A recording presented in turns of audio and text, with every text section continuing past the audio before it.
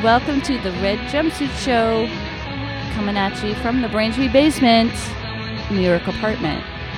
Hey, we're glad to have you here. Hi, Joyce. Hi, Seana. All right, stay tuned for more fun.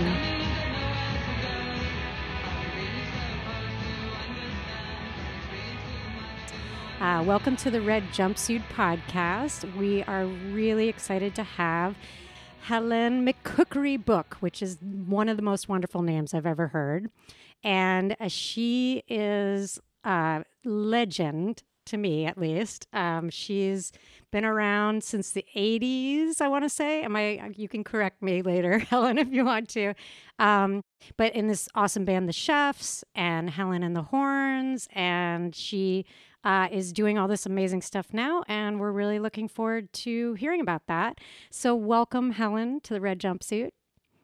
Thank you. Thank you very much for inviting me. We're so happy to have you on here. So, Helen, do you live in London? I live just on the edge of London, so I'm in quite a good place really, because there's a major road that leads north out of London called the A1, and I live at the bottom of that. So if I go on tour, I'm just ready to go, kind of thing. But I can get into town really easily as well. So, and during lockdown, it's been really a great place to live, which I didn't realise, because I thought I lived in the most boring place in the world. But actually, it's the countryside. So it's been trees and geese and ducks and things that I didn't even really, they weren't really on my radar before the last, before about March or something. And suddenly they're all there, and it's actually a really nice place to live, at least during lockdown anyway. I hear you. I'm a very much a city person myself. I grew up in Washington, D.C. and lived in New York and all this stuff. And I'm feeling the same way, like on lockdown, that I'm sort of a little bit outside of it, so you're a little safer from the germs. Yeah. But I am so appreciating nature, too. Yeah. I mean, it's funny. We don't have time to do that anymore, do we, in our modern lives? No. Yeah. I know. Sort of made friends with a family of Egyptian geese up at the pond, and watched them sort of raise they started off with 11 and they ended up with, I think it was about 7 or something, which is pretty good, really. Especially because a fox up there, and there's only 2 left now. All the others have flown away, and it's really nice to just go and visit them every day. Oh my God. I don't know if you feel like this time, all my creative friends are actually, in a way, I mean, we were horrified about the deaths, very sad about the deaths. But in our own little bubbles, it's like a really nice time to write and create. Have you found that for yourself? Yeah, I had to cancel 9 gigs. I had a small tour at the beginning of this year. I had to cancel it, but I've done 6 online gigs. And so it's like, and also contributed lots of tracks to charity records and things like that. So in a lot of ways, I've been just as busy as I would have been, except I haven't really left the house. And the bad thing is that I really love traveling. I really, really love traveling around, and I've really missed that. But if there's going to be a second best, it's going to be doing online gigs, so, and it's been good for my confidence, I think, to just sort of sit and play my songs to a screen without any audience feedback, and you just think, this is going to feel great when there are actually people in the same room as me, I know what you mean. Right. It's a strange kind of surreal thing where you're you don't get that instant feedback. But at the same time, we were joking because we're all older and we're like carrying all that heavy equipment. I don't miss that. I've got, aside from carrying my merchandise, I don't actually take, because I'm solo and I've got great electric guitars with fantastic pickups, and I can plug literally both of them. One of them's a Gretsch, and one of them's it's just over there. That Gretsch is gorgeous, by the way. Absolutely beautiful sound. Goes straight, and I can plug it straight into the PA, and I just know, because the sound.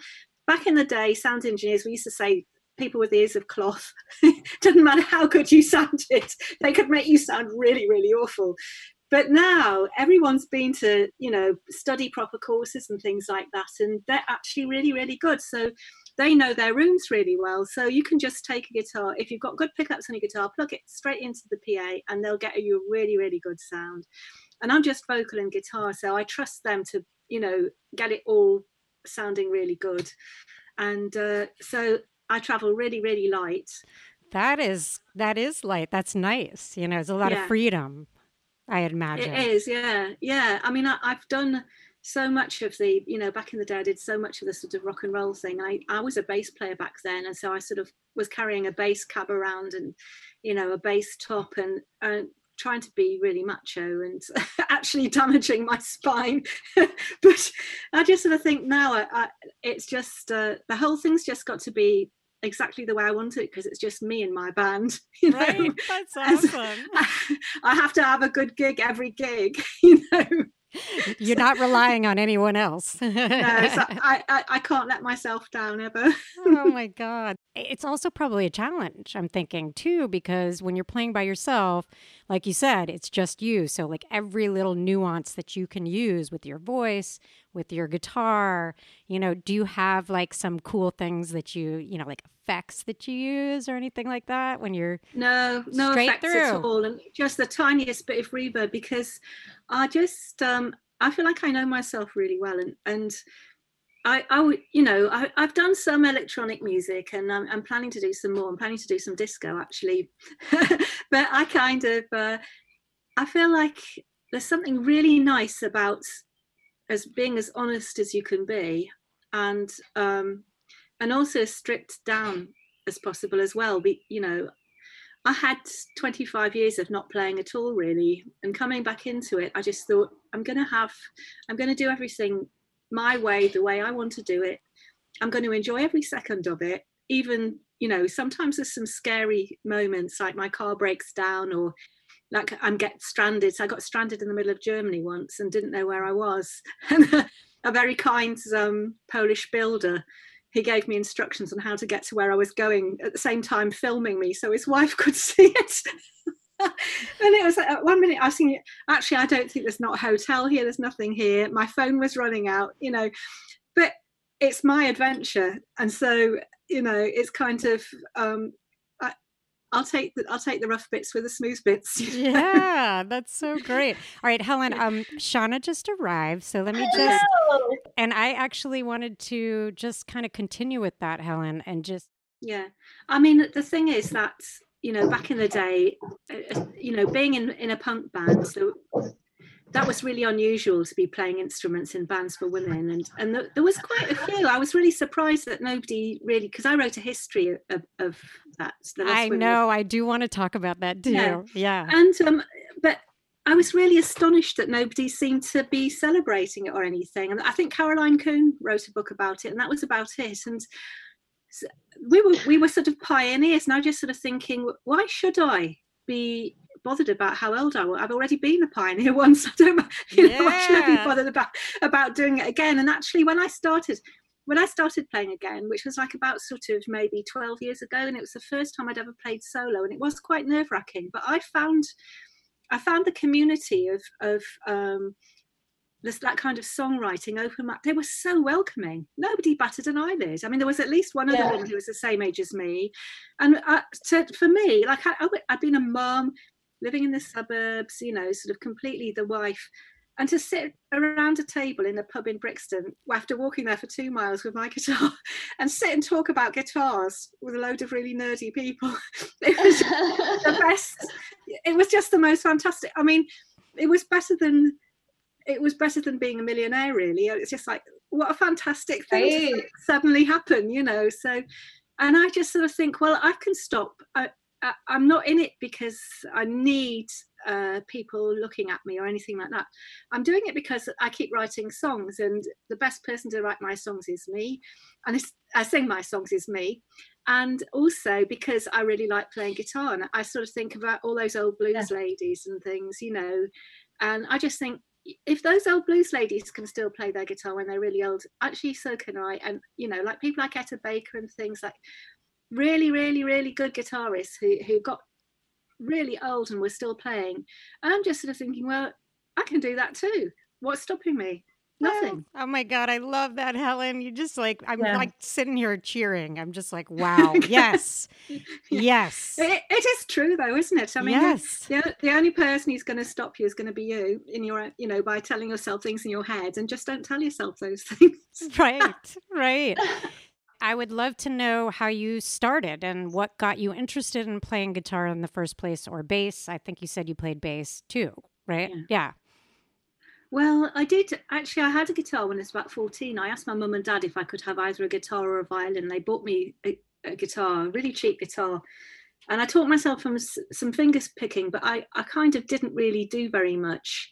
There was I was living in a tiny village in the northeast of England, and the only place to play was school or churches. I mean, doing gigs or anything was not anything that you did, or that I ever thought of doing. It was when I went down to Brighton Art College, and I was really shocked because I was a hick from the sticks a bit. People at Brighton Art College were lot of very wealthy people. I had an accent, and they treated me as I was stupid because I had a villager's accent from the north of England. I didn't really fit in, and so I got through it. I just thought, well, I'm here. I was quite estranged from my mum and dad. I'm here. I'm going to make a go of it. When I finished, life will carry on. But halfway through that was when punk started, and I remember reading about it and thinking, "What's this?" I don't understand. And then I was living in a huge squat on the seafront in Brighton, and there must have been about 15, 16, 17, 18 people. It was really, really big. And in the basement, a band started rehearsing, and they were a punk band. And they rehearsed every single night with electronic instruments, really, really loud.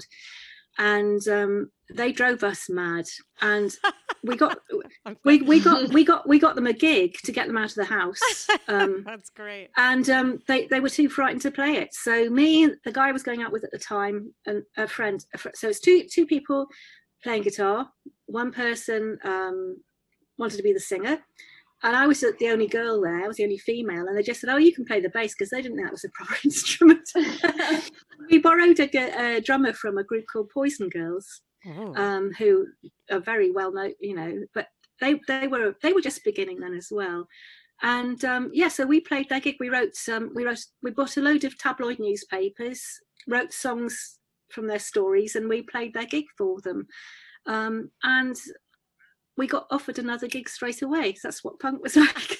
So I was a bass player in a punk band called Joby and the Hooligans for quite a long time. And then we gradually got into this thing of writing proper songs rather than these kind of shouty, drony things, and actually started, and it kind of morphed into a really big band called the Smarties at around about beginning of 1979 or something. And then that, because there were lots of personal relationships and we split up, And then the guy one of the guitarists from the Smarties came round to my house and said, will you be in a band with me? And I'd never really thought of myself as being a proper bass player at all. And I was really shocked because I just thought I played some notes underneath what everybody else did. And I said, oh yeah, all right then. And then he'd written some music for a song that I'd done in one of my drawings at work, and it was called Food, and it was a dancing chef in a kitchen. And he said, I've written some music for the song for the poem that you wrote. And I said, oh, all right, play it then. And he played it. And I thought, that sounds all right. And I said, what should we call our band? And he said, the Chefs, because it was his story. And literally, there was a drummer who lived 2 doors down from my house, and we asked him and so we started off. We had 3 songs, 3 people, and we played for 3 minutes because all of our songs were a minute long. That's brilliant. Well, I have a question about your name. I don't know if you talked about this already. Not yet. Does a McCookerybook come from that? Yeah, sort of, because I had a sketchbook on I lived in this flat, and I had a sketchbook, and I kept it on the shelf with these cookery books in the kitchen. And I was just messing around one day, and I thought, I'll call this Mac Cookery Book because my real name's McCallum, and I put it up on the shelf. And when the band was going, a local journalist interviews all the bands in Brighton. There were about 56 bands that rehearsed in this same crypt in the resource centre in Brighton, all punk, all kinds of things. And he said, he phoned me. I was working in a shop by then. And he phoned me up and he said, oh, what's your name? And I said, oh, Helen McCallum. He says, that's not good enough. I've got Tim Vicious. I've got Dick Damage. And I thought about this book that on my shelf, and I go, oh, Helen McCookerybook. Oh, yeah, that'll do.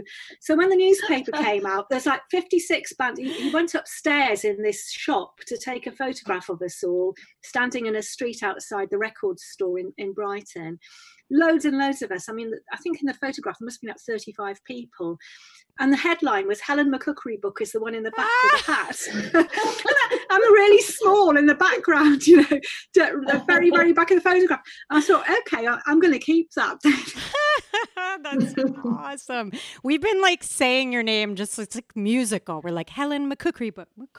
Yeah. Anyways, Helen, so tell us about the chefs. I want to hear about, Yeah. We were really, really into writing songs right from the start. And, really, it was 1979, so there was still a lot of very punky bands around, but we just really, really wanted to write good songs. And we didn't really know how to do it at first, but we spent a long time rehearsing, and it was quite a volatile band. I mean, the guitarist, Carl, could be quite volatile. And so I developed a way of playing bass that was very busy, because on one occasion he walked off stage and left me just with the drummer. And I thought, okay, well, I don't know how to find anybody else to play with me in this band. So if that's going to happen, I need to be able to do the gig still just with a drummer. Wow. So, and actually he did walk off stage once at one of the venues in Brighton, and the Captain Sensible was there, and I met him years later. He said it was the funniest thing he'd ever seen, because he just said me and Rod the drummer just carried on to the end of the set. So I mean, we did quite well in a funny sort of way. After that, I got my brother to join the band, so we ended up with two guitarists, and we kind of we would pull big crowds in Brighton, but we were quite, I wouldn't say ambitious. It's just that we wanted to get away from the Brighton scene a bit. And so all of us moved up to London, and we signed to a label called Graduates, who were UB40's label. Oh, very cool. And they bought up one of our records, which had been released on a local label in Brighton, Atrix Records. And they bought that up, and they sort of started plugging it properly and things like that. So that was a song called 24 Hours, which has recently appeared in the New York Times. Oh my God. It's really funny. Somebody said me, you have a look on the New York Times. It's in a list of records that obscure records. Oh, that's cool. Yes. Yeah. So street cred, right? Yeah. I mean, we got to a point. We did quite a few John Peel sessions and things, but we got to a point where I think you could sort of say musical differences, because I've never really been interested in fashion in music, and there was this kind of move towards sounding really tribal and stuff like that, and the drummer and the guitarist wanted to go in that direction, and I just really wanted to carry on. I felt like we'd found a really strong style, and I thought we ought to kind of stick with it, really. But when you say fashion, do you mean the trend of? Yeah, musical fashion, because musical Britain, trend. Okay. At that time it constantly rolling new ideas in music and things like that. Chew it up, spit it out, chew it up, spit it out, and and so and I kind of had a bit of a breakdown at that point, because I'd been living the band sort of 24 hours a day. Yeah, basically wake up, band, go to rehearsal, band, and became quite ill. And did you guys all live together too at that point? They all lived in a house. They all lived in a house, probably about 10 minutes walk from me. when we used to rehearse in the basement of that house, and when it rained, the basement used to fill up with water. And I used to, well, in the night, I was tuned. If I heard thunder or rain, get on the phone. It's raining. Get all the equipment out. You know? Oh my and they'd have to go down and take the drums, and everything had to come upstairs, you know, in case it got drowned in water, you know. So it was a very strange existence. I mean, when you, right. I think probably people in bands still have this really odd existence where you have this normality that's nothing to do with anybody else's life, you know, the way anybody else leads their life, and people would think you were completely mad if you touch it. To you it's normal, you know. Yes. And the other thing is that you spend these really formative years with groups of people who, you know, you might not even like them, but you go through these really intense things with them, and then they're gone, and that whole part of your past has gone, and it's almost like it didn't exist, you know. And I've been quite glad that for social media, because some of the people that I used to be in bands with, I have been back in touch with, and when there's water under the bridge, you're not sort of a hot-headed, you know, in your 20s, like everything's so intense when you're young, isn't it? You know, it is. It is. It's funny. I just experienced something like that this morning, so I know exactly what you're talking about. Yeah. Someone who had passed away, and I was like, you know, it all came flooding back, and it was like, oh, I'm sorry, we were all in it together, you know. Yeah, but I think it's such a fantastic life to have had that intensity, because you don't get that working in a bank, do you? No. You know, like my lead singer from the punk band, Joby and the Hooligans, I mean, he passed away 2 years ago, and he was, in some ways, he was awful.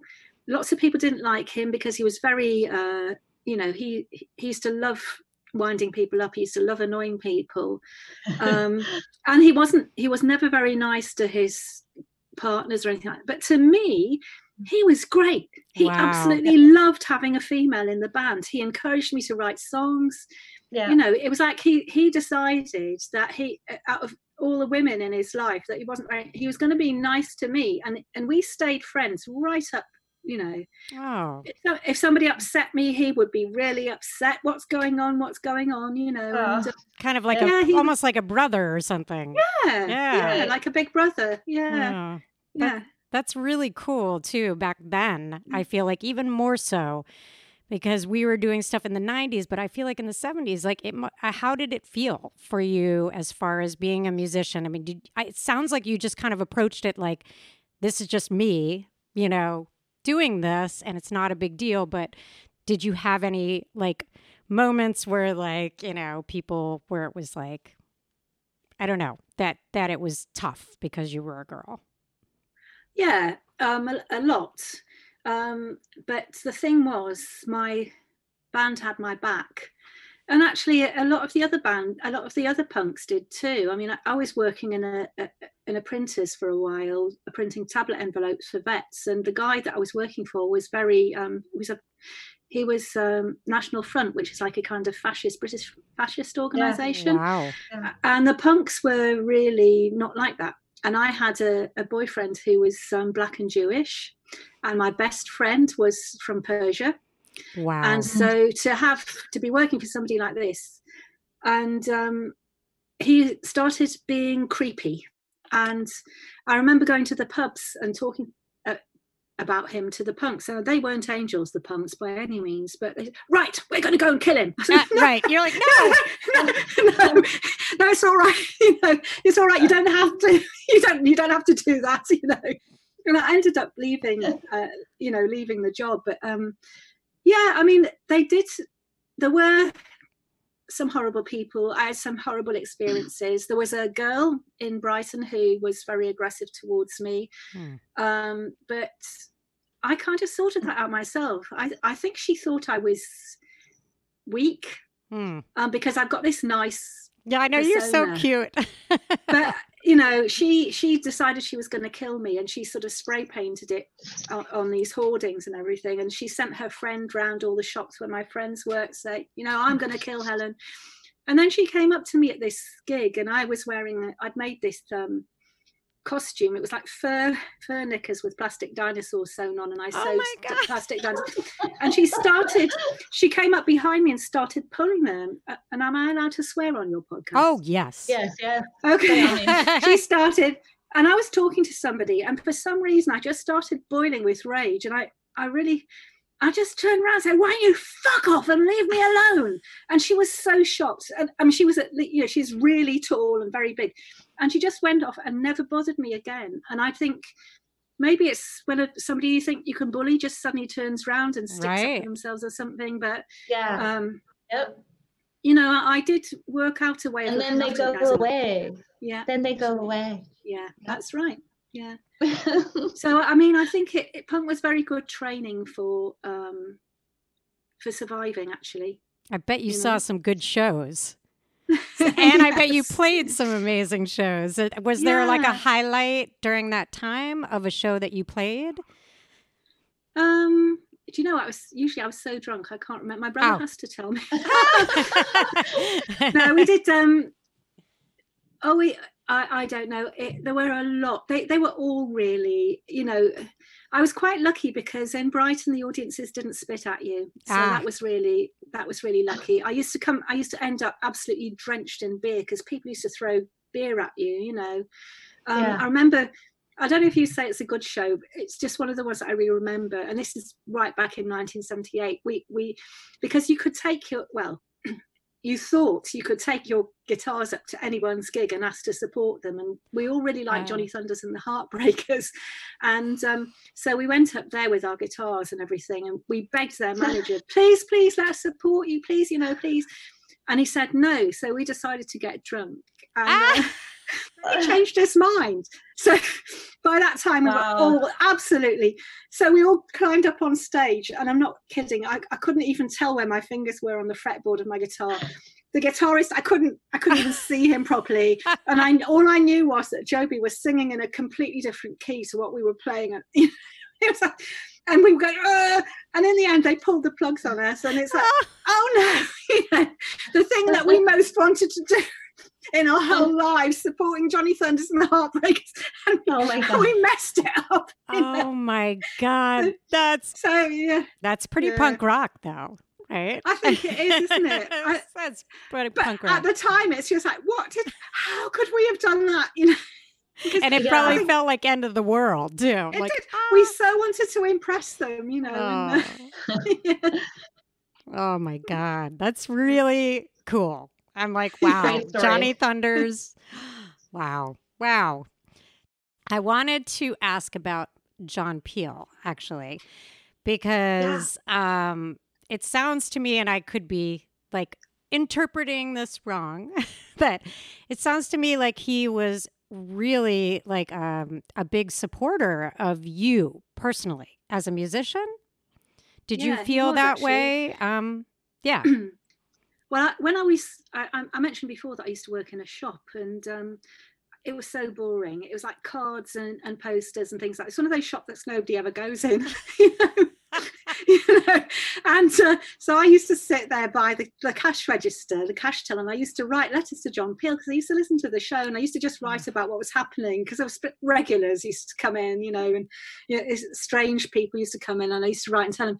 And then in the end, I just thought, well, I bet he doesn't read these anyway, so I'm going to stop writing to him. And I was listening to the show about a week and a half later, and he said, "Oh, someone called Helen McCookerybook used to write me letters, but she stopped. I wonder if I've done something to offend her." So I started writing again, and then we recorded the chefs recorded a cassette, and he said, he wrote to me, and he said, "We can't play cassettes, but why don't you make a record?" And I just thought, well, that's never going to happen. But then the local label asked us to do some recording, so he played that, and then one day we were by that time we were living in London, and we were around the corner from the BBC, and we'd met this guy in the pub who wanted to be he wanted to be a rock photographer, but he was a food photographer, and he said, I'm allowed to use the studio in the evenings after I've photographed the foods. And we thought it was really funny because we were called the chefs. Because your McCookerybook. We all went round there, and he took photos. Well, first of all, we ate the food that had been photographing that day. It was like lukewarm curry, and we ate that. That's awesome. And then we had our photos taken, and then me and our manager Jonathan said, because by that time the single 24 hours of that was, shall we go around to the BBC and see if we can meet John Peel, going in? And everyone else said, oh no, don't know, we're going home. And me and Jonathan said, oh, we might as well. So we went round to the BBC building, which was probably about 10 or 15 minutes walk, and there were these sort of guys on the door, and they said, oh, what can we help? And, yeah, we're waiting to see John Peel. All right, sit there. And so me and Jonathan sat down, and in walked John Peel at about 10:15 at night. And the guy, oh, there's someone here to see you. And I got up and I said, oh, I'm Helen McCookerybook. Oh, he said, come up to the studio. So me and Jonathan went up to the studio, and we sat down. And I said, I brought you our new record. And he said, I'll put it on. I said, no, don't do that, because he might not like it. He said, no. And he put it on, and I was talking, I go, blah, blah, blah, blah, blah, because I was so frightened in case he didn't like it. And he goes, no, this is good. This is good. And so he played the record, and he played it absolutely loads. And I suppose it must have just been because you had that connection. Yeah, and in a funny sort of way, I mean, I was completely fearless. I think I'd be the thing with punk where, I'd been living this terrible squat, but really difficult to get a job. When I did, it was a really, really awful things. And, I'd been, all kinds of stuff. Everything had gone wrong in life apart from being in the band. And so actually, I didn't have anything to lose. Yes. And when you haven't got anything to lose, you just think, well, I'm not scared of anything, actually. Yeah. Nobody intimidates me. I don't care about famousness, because everybody eats and has a shit. So, just so happens that some people are famous. And so I just thought, it was never not afraid to do anything, really. So, yeah. That's awesome. And I know what you mean, because I feel like I've had moments like that as well. And I did get to play on John Peel's show, and it was fabulous. He's amazing. Yeah. I did too. You did too. Yeah. We didn't get to meet him, so it was unfortunate, but yeah. Anyway. So professional too. The BBC building is amazing. So amazing. I'm like wandering around. I'm like, oh my God, it's like this underground city. Yeah, it's moved from there now, actually, which is a real shame. But no, it was a fantastic place, a really fantastic place. I mean, he did so much for so many a lot bands. Of musicians. Yeah. And he ploughed his own furrow. I mean, he didn't like things that you ought to like. He liked things that he liked, which was a really good thing for somebody. And the weirdest thing was him liking Helen and the Horns as well, because after the Chefs split up, I was really, like I said, I was very ill. I got a duodenal ulcer. I was just lying in bed for ages. And I didn't mean to skip over that, Helen. I apologize. No, it's all right. No. Did you want to mention talk about that a little, or no? Well, because I find that's I think we need to get past that stigma of not discussing things that are tough. Yeah, well, it was a very strange. I mean, then again, I was supported by really people that I don't know if you've heard of a band called King Kurt. Yeah, they were like their lead singer. He cooked for me because he felt sorry for me because I was so ill, and he's so tough, rough. Anyway, John Walters phoned up and said, "Oh, I hear the Chefs have split up." That's John Peel's producer. Oh. And he said, "Are you doing any music?" And I said, "No. Can you phone back in 6 months?" And he said, "You're all right." And I told a few people, and they said, "Oh, you're mad. You should have just done anything." I said, "I can't. I'm too ill." But literally 6 months to the day, I had Helen and the Horns. John Walters phoned up. Have you got? I've got a band. And I didn't really think that John Peel would like her, so because it's so different to the Chefs' music. But So he offered us a session without even hearing us. Wow. And when I remember listening to it on the Peel show, and John Peel was almost speechless. He goes, wow, that's almost like Doris Day or something like that, and it's really, and that was really funny, because some of the promoters who put on the chefs are being really funny about putting Helen and the Horns on, and one of them phoned me up and said, not only do I not like your band, I actually hate them, and there's no way I'd ever put them on. And as soon as we did a Peel session, he's on the phone to our manager, yes, I really want, Oh my God. Yeah. So, and we played his venue, it was so packed. Like, we had no drummer, and that venue was so packed. We were standing squashed against the back wall because there were so many people there. So, very strange. So was that kind of like that must have felt amazing after going through that sickness and coming back on the other side of it, to then start something new again. I don't know. It was, and it was like, I couldn't believe that I had a second. I didn't know I had it in me, because I had got very, very low and really very not very well at all.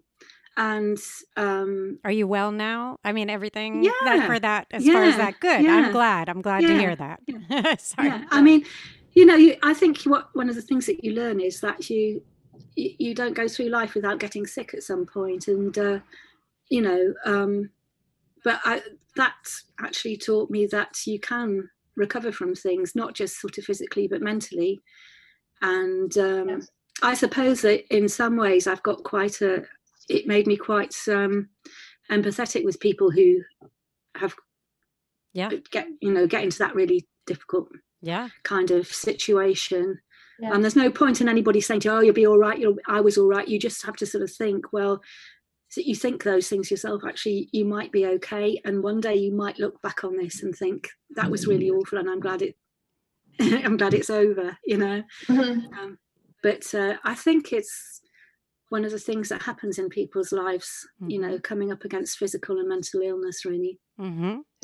Yeah, well, kudos to you. I actually just went through breast cancer not too long ago, so I know that same feeling. It's like like you said, I feel like that's one of the gifts of being a little older, is you start seeing, oh, well, we go up and down, and right. Yeah.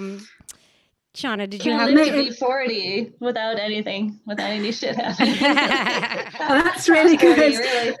How you live the rest of your life like that. Yeah. Makes you appreciate it. I do feel, I'm really a huge amount of appreciation for life, every single day, and still that you can't stop bad things from happening to you.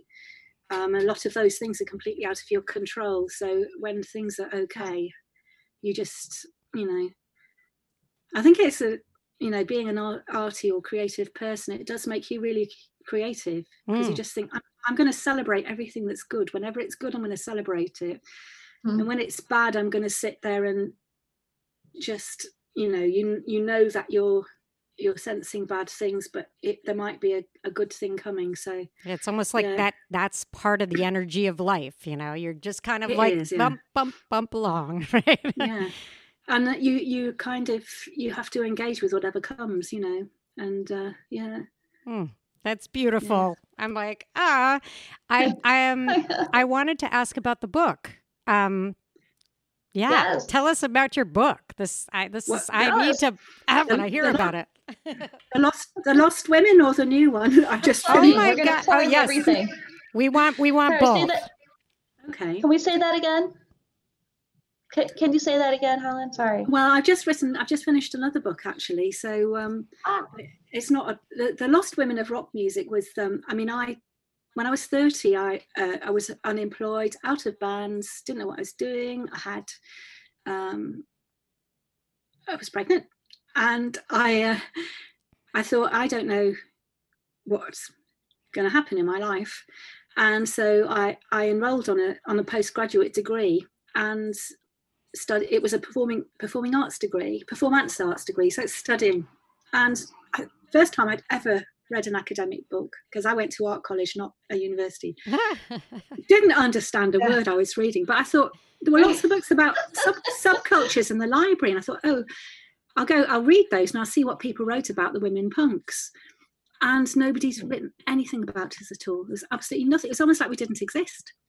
I thought, I can't believe that nobody noticed this, Right. And for 10 years, I tried to get to do a PhD. I applied to places. They said, oh, yeah, you can do it, but it's going to cost you this amount of money, or we'll waive the fees. But by then I had 2 kids and had to make a living.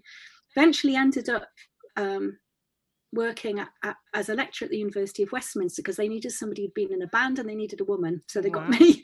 And I still never had, and one of the first things I said was, can I do a PhD here? And they said yes.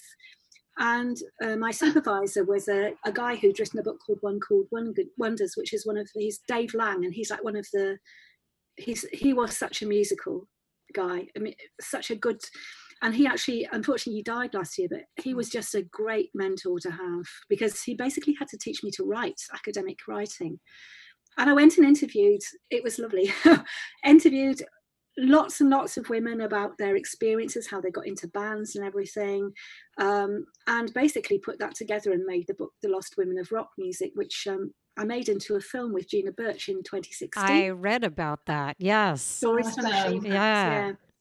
And again, we had a great time interviewing other women about their work. It's just fantastic, And is there a name for the film we can?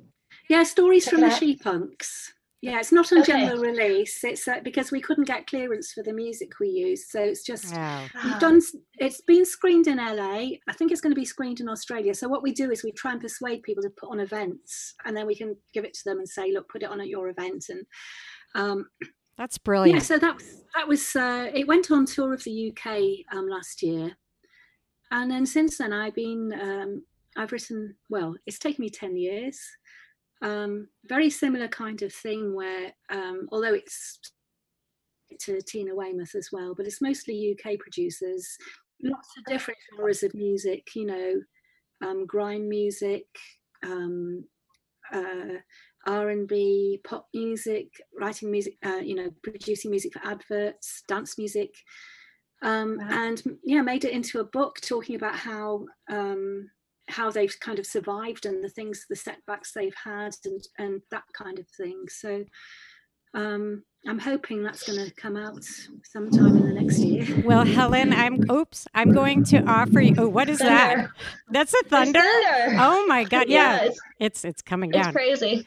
Helen, I will offer to you at some point, if you want to do like an online book reading event. I actually have a couple books that I wrote about music as well. Maybe we could do something. Wow. But I do know that like those events, it's like the way to go, because you have a little music, or you have little, and you have everybody focused on this as a special thing. Yeah. Because trying to do the whole mass market thing when you're, it's too much, it's like you have to have that little focus, but that's so cool that you guys doing that. So you did that obviously last year before the pandemic. How was the tour? Like, it must've been really cool to like meet people that you were interviewing. And did you have bands play or anything like that? Yeah, some places we did. Sometimes we had bands. Sometimes, I mean, we divided up the Q&A things. So I went to quite a lot of them in the end. Sometimes Gina played, sometimes I played. Sometimes we both played. They were really very interesting events. Lots of interesting stuff came up at some event in Glasgow. We had 2 women from a female band in Glasgow, much younger women, and that was very interesting. What's the name? I can't remember. I was going to say, like, give them a shout out. Yes, I should do, shouldn't I? Yeah, I wasn't ready for that, was I? Oh, that's okay. But yeah, we had a lot, you know, at the one that we did in London. We did 2 in London. We did one of the work in progress at the British Library as part of the celebrations of 40 years of punk. And that one sold out. And that was an amazing event. Wow. Because we had no idea that we'd made such a good film. Well, it sounds, I mean, we went to see the head of the popular music curator at the British Library before we'd even made the film, and asked him if we could show it at the British Library. And he said, "Oh yeah, I'll book you in." So he booked us in, and we didn't even have a film. We better go and make the film. But he did say, "Oh, I don't mind if it's even 10 minutes or something like that." So, but by the time we showed it, we had 35 minutes, and it was a real kind of collage. But it was really well attended. All sorts of people came. And me and Gina were sitting in the front row. And the first thing we didn't realise that the stories were funny, because we'd been so busy editing it and panicking and, you know, put this together, cut this out, put this in, get this right. And we sort of sat there, and there was just this wave of warmth from the audience. You could feel it. And it was just such a nice feeling.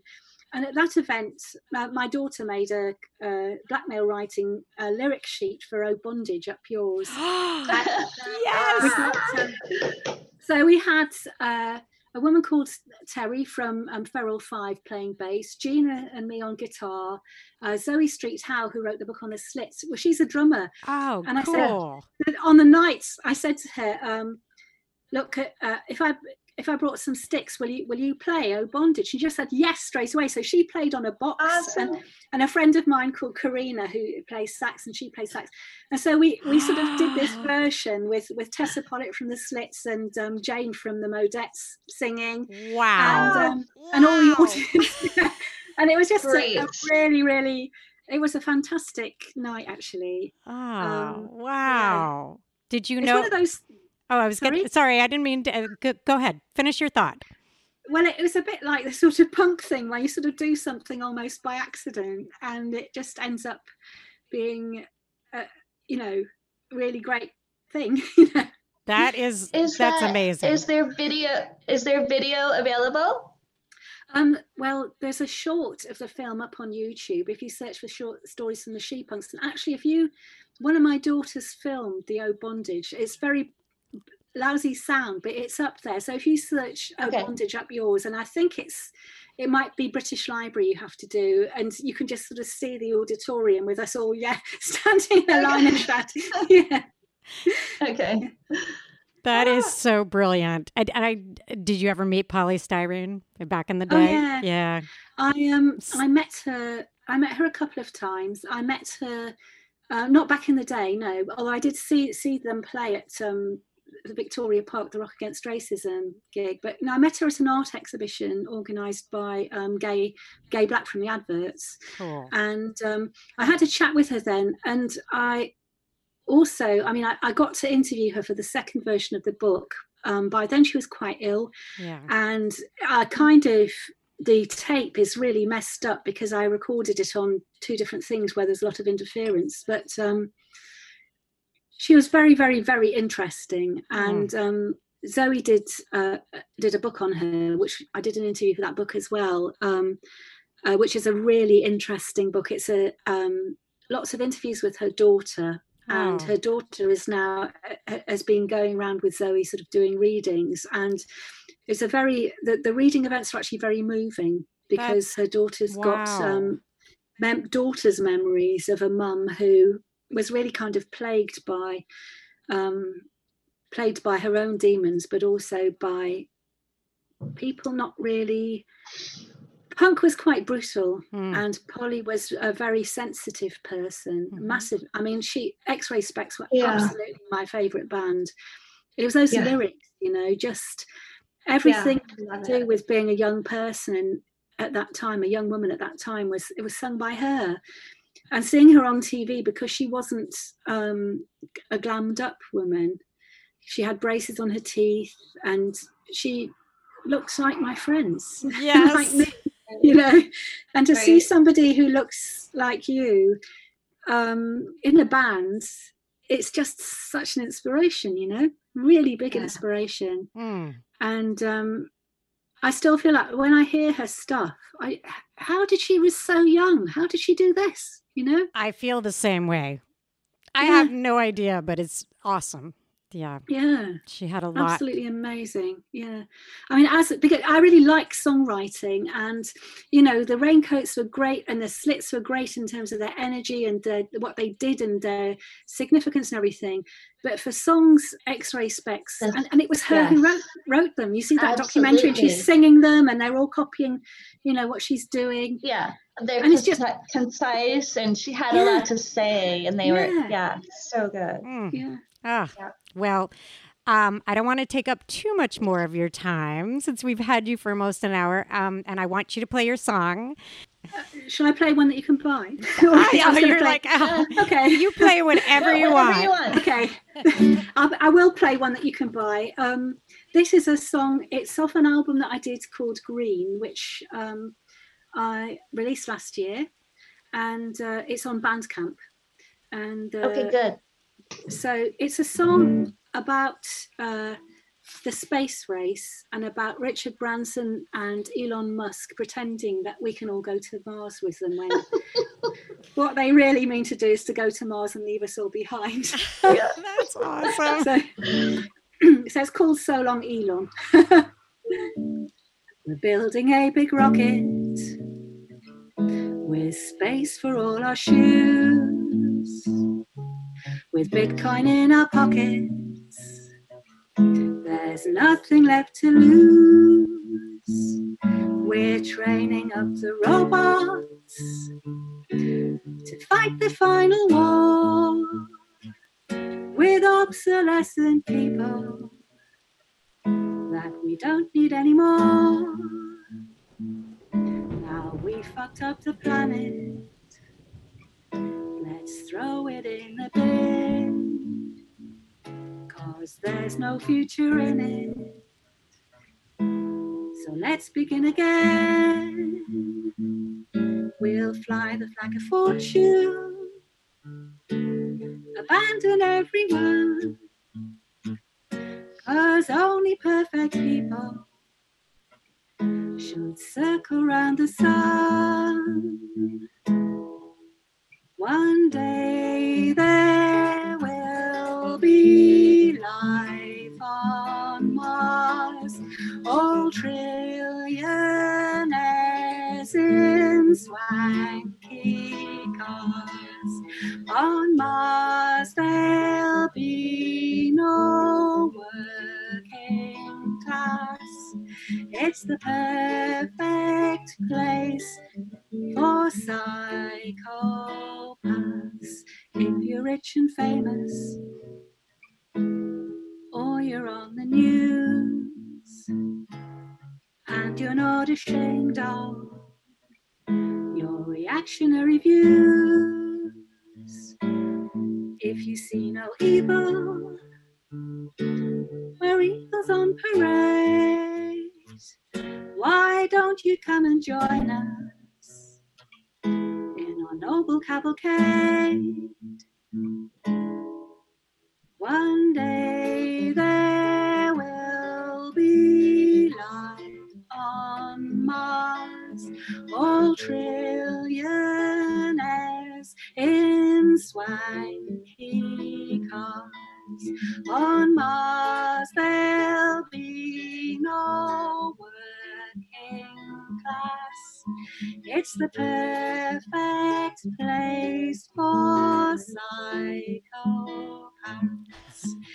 A psychedelic orange mass, a planet swathed in laughing gas.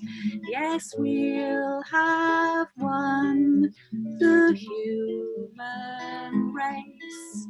Is that a smile upon your face? Pom pom. Yay! Oh my God. Beautiful. That was yeah, your guitar playing and your voice. Wow. Beautiful. I gotta say too that the sound of the internet really, I think, added something to the whole vibe, the whole like spacey vibe. Yes, Yeah. That's technology, isn't it? Yes. Oh, well, that's a really great thing to hear, actually. Yes. Helen, it was really, really lovely having you on here. And I'm going to give a shout out to my friend Everett, or Jerry, however you want to call him, for introducing us. And we wish you the best of luck, safe happiness, and safety in this pandemic. Good health. Stay safe. And stay safe, please do keep us apprised of your gigs online, because we'd love to give a shout out about it, and we'd like to come. Oh yes, well, likewise, let me know if you do anything so that I can come too, that because would it's be great lovely, to sort of, right?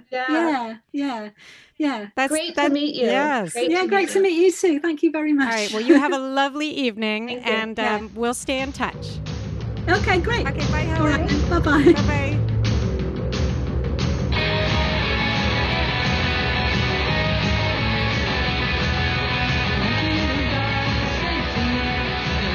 Thanks for listening to the Red Jumpsuit Podcast. If you want to be on our show, please send us an email at redjumpsuitpodcast@gmail.com. We are at www.redjumpsuitpodcast.com.